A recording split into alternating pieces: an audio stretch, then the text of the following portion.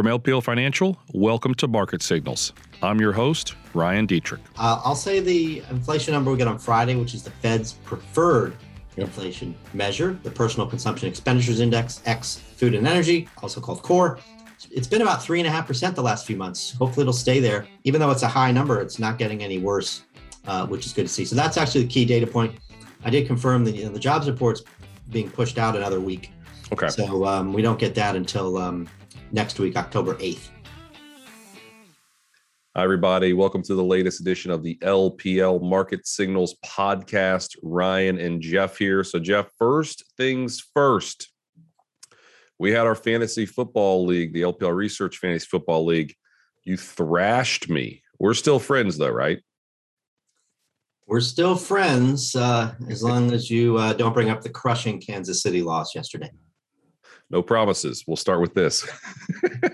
So I've got literally on the YouTube channel, I've got the scene from Step Brothers where they got in a fight, beat each other up, and then they're sitting on the couch. They become best friends. You know, they're watching Shark Week. And did we just become best friends? So I got that. And the score as of last night, I've got 87.43. You've got 121.57. You potentially can get up to 150, though. I'm done. So if you go off tonight, you could like double me. That's only laugh worthy. But I do realize as of before the game, apparently I'm in 10th place and you're in 11th. That's in a 100-person league, right? How many people are in our league? I forget. What is it? 12? Unfortunately, not many more than 11. Yeah.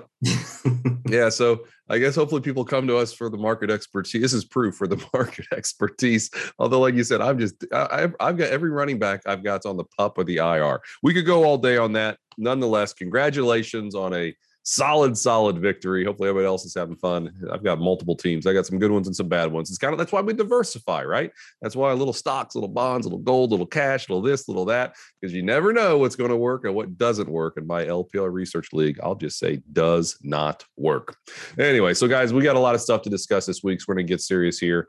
We're going to talk about the GDP, right? LPL Research just downgraded our view on GDP in 2021, not by a lot, just by a little bit. We're going to dig in there. Also, we're going to talk about, was that it? We had a scary pullback last week. I mean, it's all relative, only about a 4.2% pullback. Then stocks bounce, right? Is that all we're going to see? Also going to dive into that Fed, what the Fed said. But honestly, it's kind of the reaction in yields that have our attention. 10-year yield is just soaring higher. I'm going to dig into that, what it means, how you can invest in a potentially higher trending yield world. And then finish things up with the scary month of October, 1929, 87, 2008. There's probably been some other ones in there, but those are the big ones. October's known for some spectacular crashes. Can we avoid that this time around? So, Jeff, first one I guess we're going to start with is a 5% pullback, or no 5% pullback, I should say. The average year, and remember, there's no such thing as average. I've used this joke before, but maybe it's been a while on the podcast. There's a statistician put his head in a bucket of ice and his feet in the oven. They said, hey, how do you feel? He goes, well, on average, I feel pretty good. So again, no such thing as average, but the average year sees about 3-5% corrections. Jeff, we haven't had one for like a year. It was last October. We potentially avoided it again. My question to you, was that it? Are we just going to keep soaring to new highs again after a 4.2% correction? Oh, it's hard to say. The 4% pullback felt, we felt it, let's say, right? Because we haven't seen anything like that in a while. So could we get another one? Sure. Could it get a little bigger? Sure. We got a lot of risks out there. We know the Fed is going to taper unless we get a dramatic change in the economic environment. That'll start in December.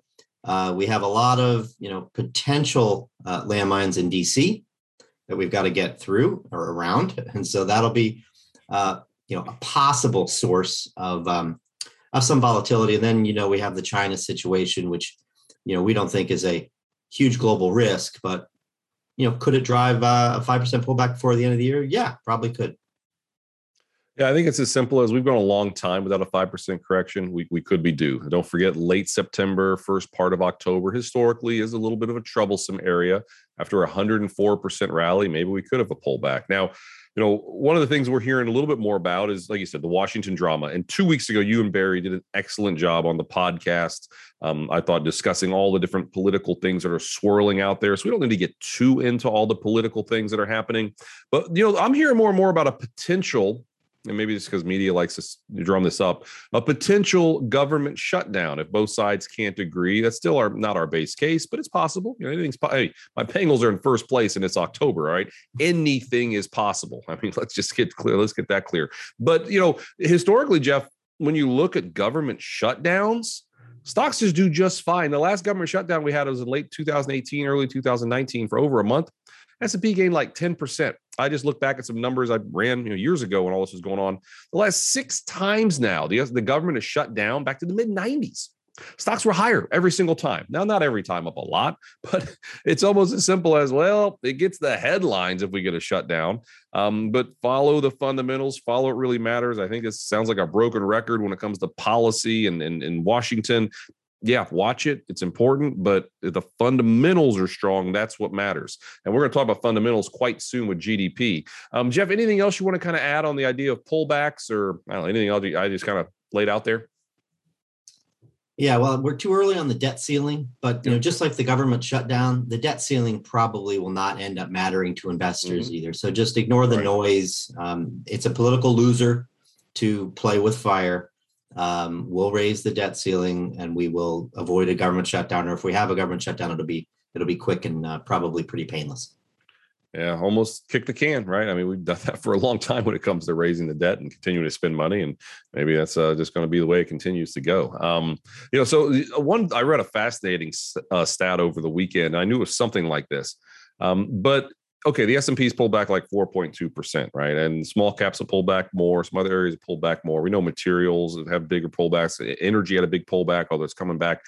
If you look at the S&P 500, Jeff, more than 430 stocks in the S&P 500, which, by the way, the S&P 500 has like 504 or 505 stocks in it. It's kind of like who's buried in Grant's tomb. It's actually a tad more than 500. Still, more than 430 stocks in the S&P 500 this year have seen at least a 10% correction.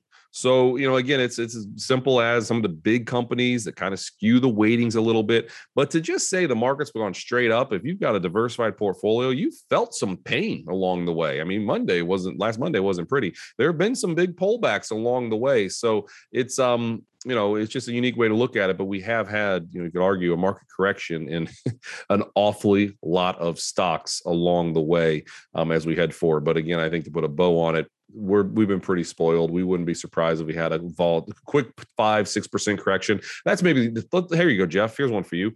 Let's say we have a 5 or 6% correction. Could it turn quickly to a 10 to 12% correction if we get something like that later this year? How deep do you think the cut could be?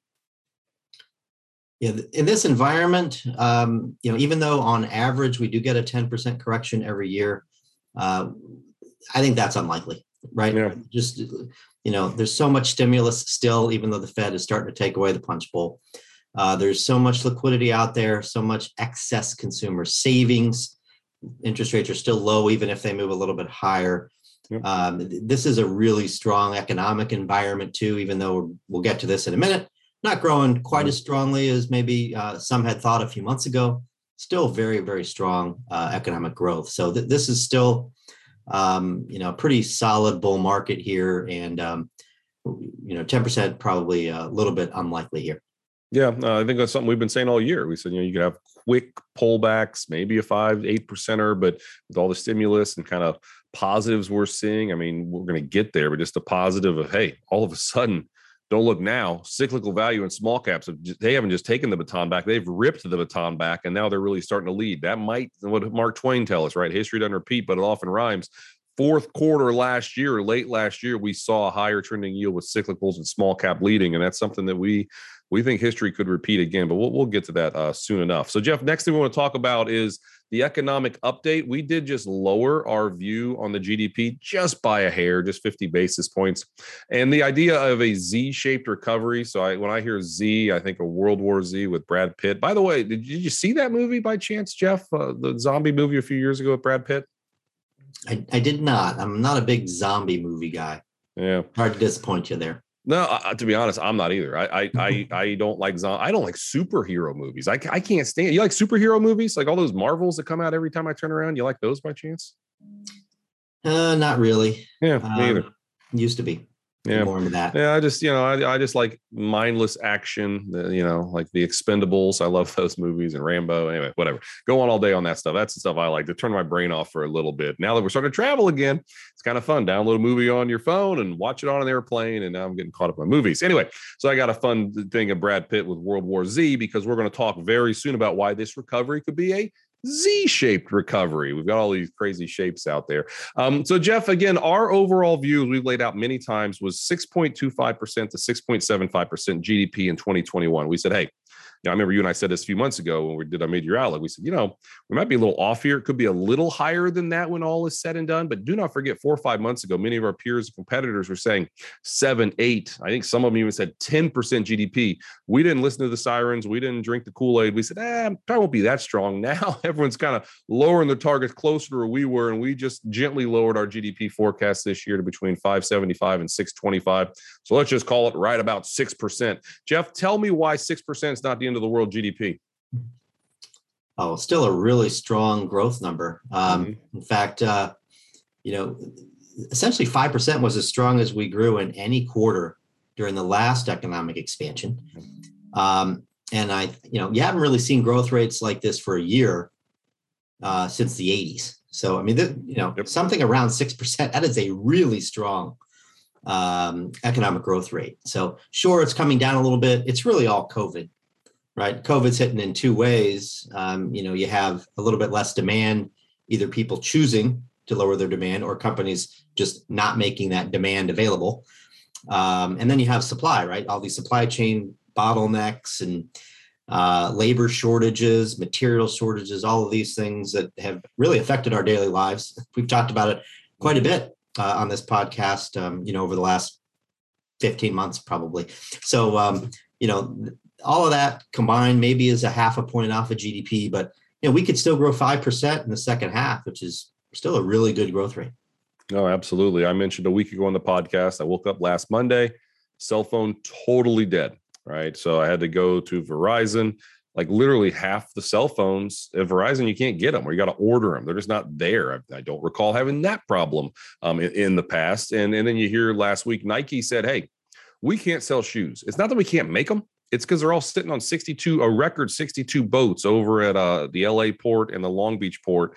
And then, oh, by the way, once we finally get them off the ships, we don't have enough truckers to get them where they got to go. I mean, this is like the real world stuff that we've been talking about. I know every one of you listening or watching on YouTube have experienced, and it's the idea of, sticky inflation versus just, temporary inflation. We can kind of get into some of that stuff in a little bit, but it's just real world that is impacting the economy right here and now. But Jeff, I guess the question we have is, let's say some output is taking away, let's say maybe you don't go to Disney in October now because you're worried about COVID and some of the things going on, but maybe you just push it back. I mean, do you think that's going to be the case? Any output we lose this year, we just kind of make up next year, and it's just kind of, I don't know, a pushback, I guess is what I'm trying to say there.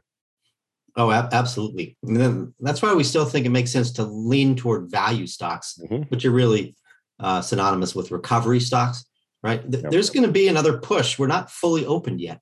I mean, the labor market is still, frankly, dysfunctional, right? And COVID is really the reason why. Sounds like a New York football team, the word dysfunctional. How about that? Jets and Giants, both winless. I know we got a lot of friends listening from New York, but hey, as a longtime suffering Bengals fan, I just like to see anyone else suffering. It makes me feel better. I'll admit it. So anyway, yeah, that's dysfunctional. just like investing, it's all about expectations, and I suspect expectations over there were low, particularly for the Jets.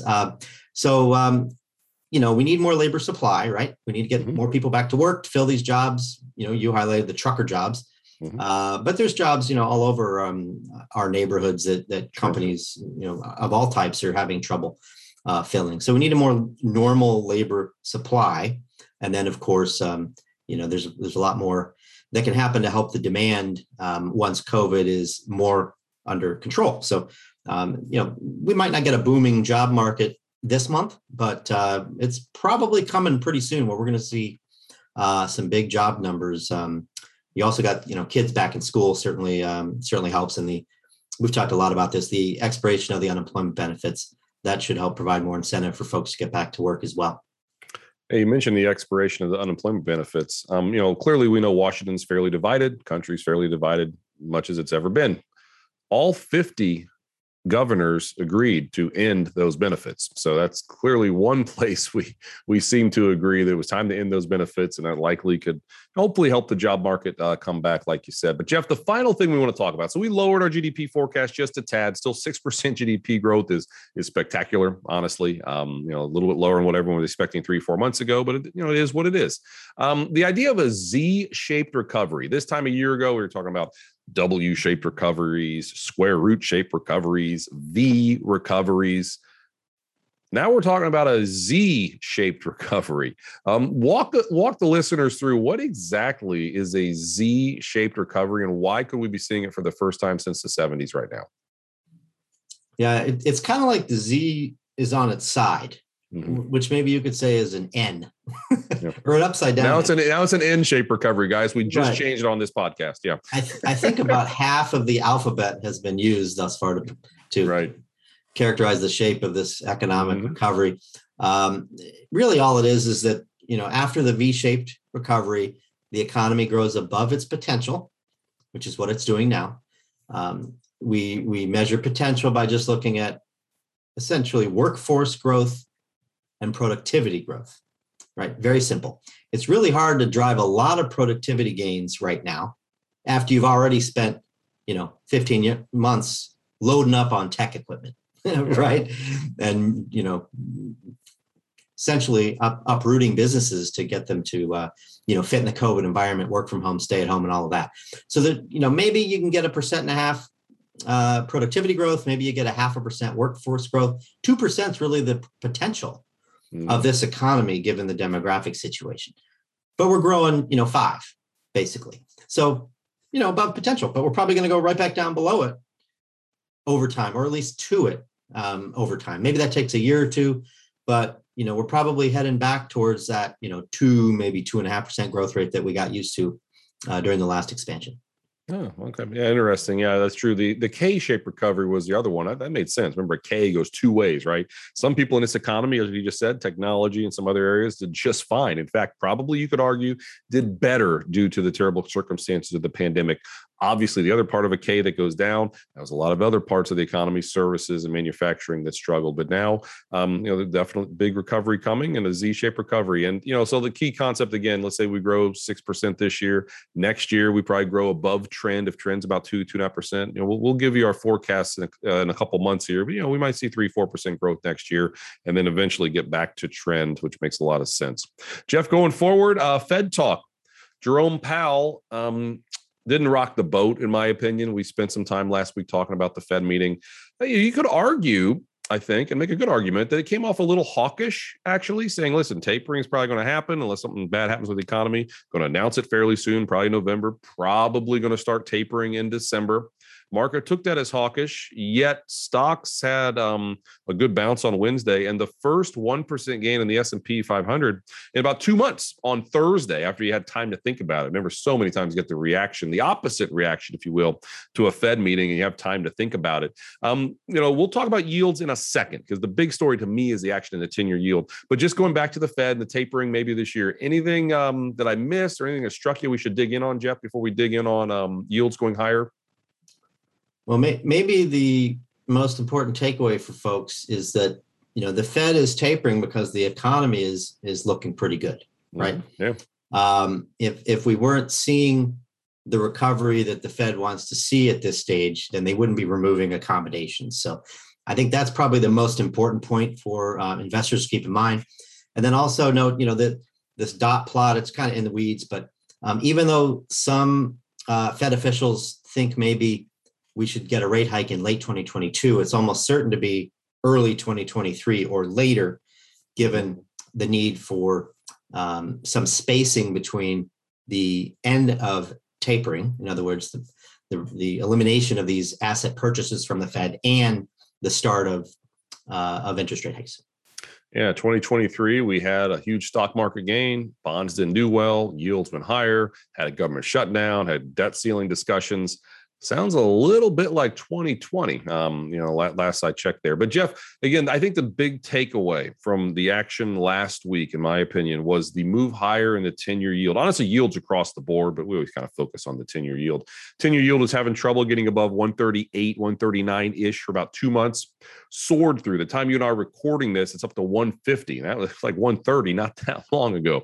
That's a pretty big move in yields. The market is clearly, I think, saying, okay, hey, better economy could be coming. And it could have been what the Fed said. And again, I think it's people, we understand with rates have been this low, some really unique things have happened, a lot of money sloshing around. Maybe it's just, let's say the economy is coming back and let's start the tapering process. Let's maybe start to raise rates somewhere down the future. Let's just get more to normalcy. And the stock market and the bond market are saying we kind of like that. And again, some of the pockets of the economy aren't great. We're fully aware of that. But if you look at one of the manufacturing data pieces we saw last week, multi-month highs in future orders expected. The leading economic indicators, one of our favorite economic indicators, has been very, very strong. Once again, retail sales coming better than expected. Economy's not perfect, not wearing rosy glasses here. But still, there are some positives, just getting back to normalcy. So Jeff, if you were to invest in a world where you think the yields are going to go higher, which we do, where would you invest and why? Oh, you got to start with financials. Certainly the most interest rate sensitive. And if, intermediate to long-term rates rise, they can earn more on their loans. Yep. I mean, plus it's a cyclical sector. So if the economy does better, companies have more revenue opportunities. So I think that's probably where you start, but even higher level than that, for folks, using, value funds and growth funds, you probably want to lean a little bit more value. Value tends to do better when you get a little bit more inflation, a little bit higher interest rates, and a steeper yield curve, which is all of that is a positive economic signal in our view. So, your natural resources stocks we think can do fairly well in that kind of environment. Your industrials we think can do well in that environment. And then on the other side, might not want to be too heavy on the interest rate sensitive areas like your utilities and real estate. Yeah, and obviously that's from the equity point of view, but from the bond point of view, if yields continue to go higher, that probably impacts bonds. Lawrence, friend of the show, Lawrence Gillum, our fixed income strategist on the team, he's pointed out, hey, we think, higher yields are probably still coming. And, you want to lighten up a little bit in your bonds. You want to get too geeky for this podcast, but shorten up your duration. Don't be overweight long-term treasuries. Own some shorter duration bonds, and things like mortgage-backed securities and bank loans are not as impacted by higher trending yields, which again is what we expect to happen. And those can be some pockets that we do like on the fixed income side of things. So definitely an interesting conversation, but maybe Jeff, one final thing that we will move forward.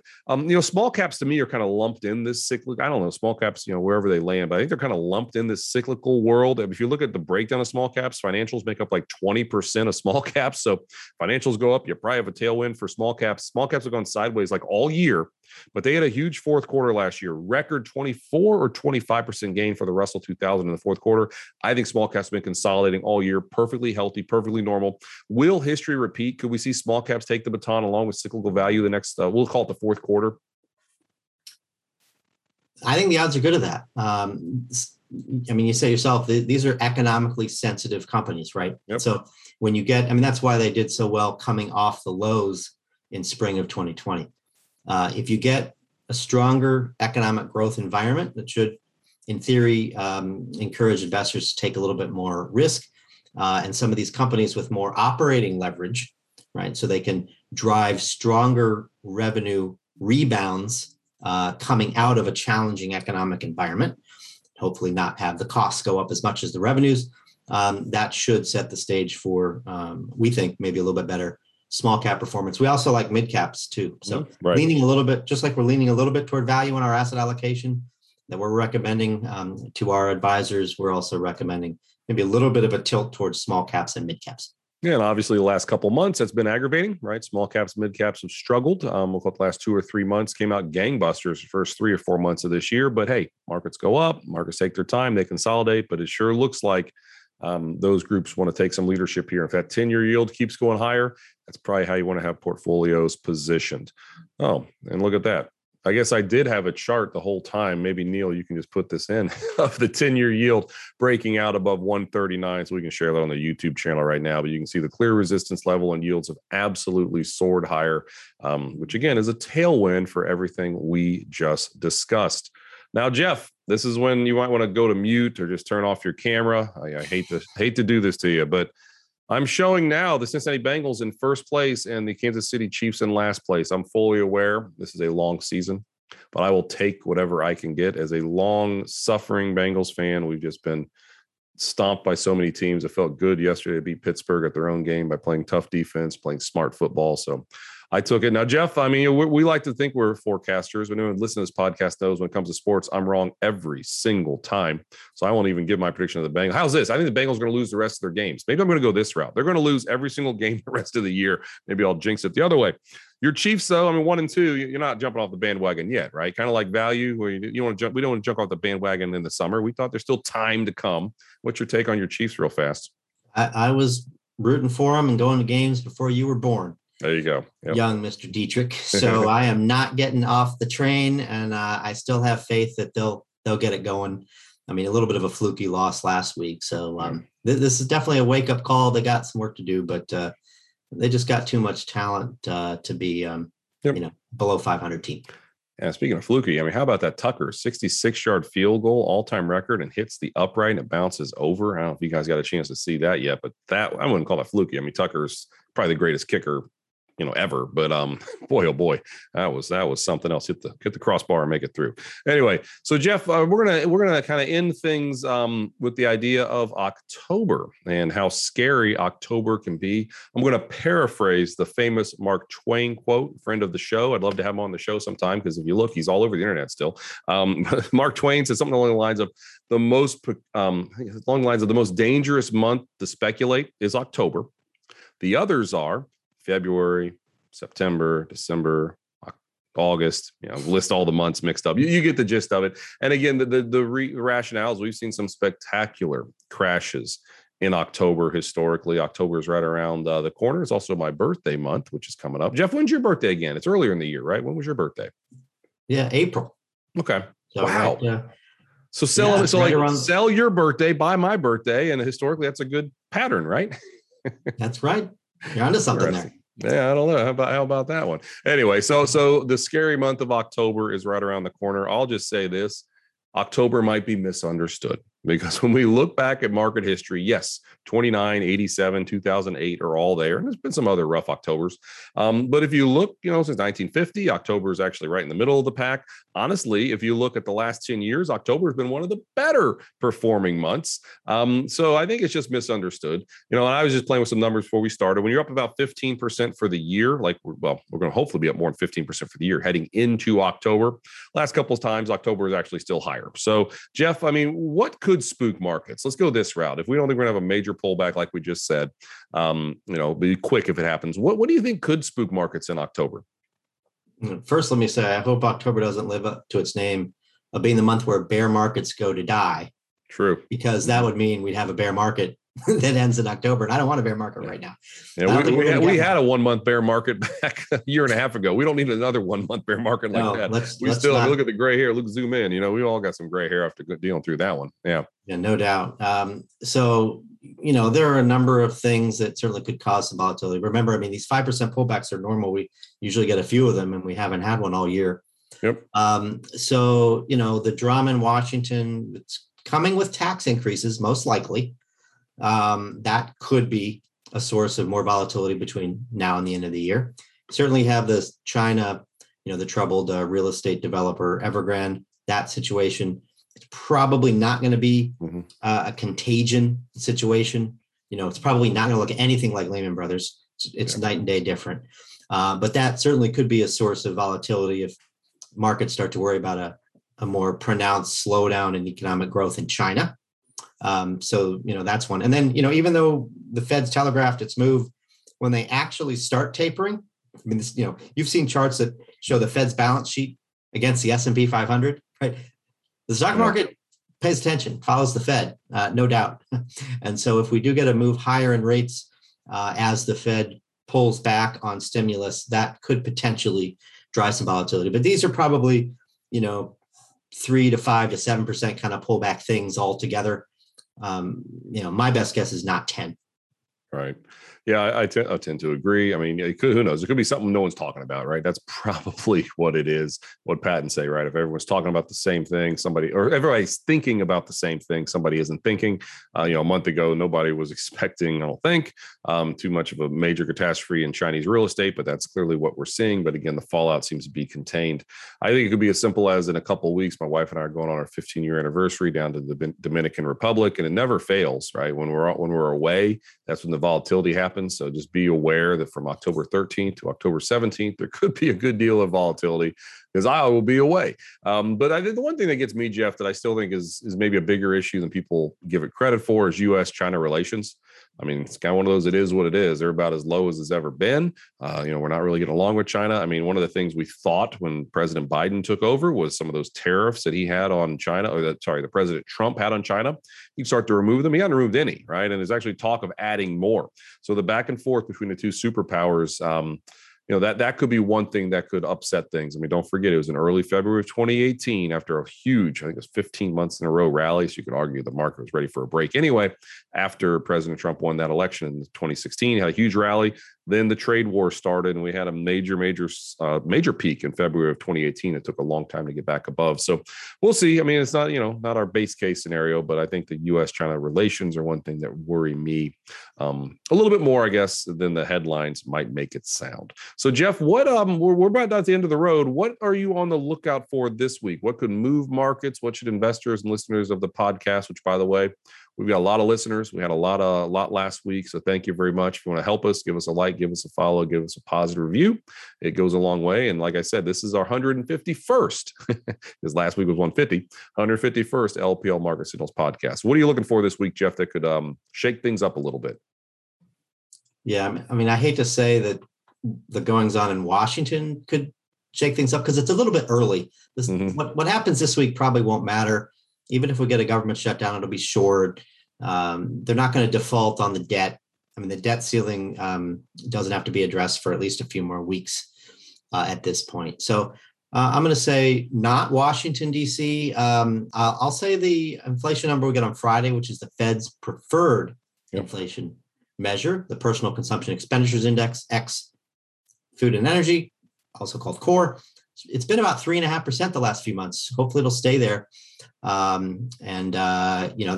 even though it's a high number, it's not getting any worse, which is good to see. So that's actually the key data point.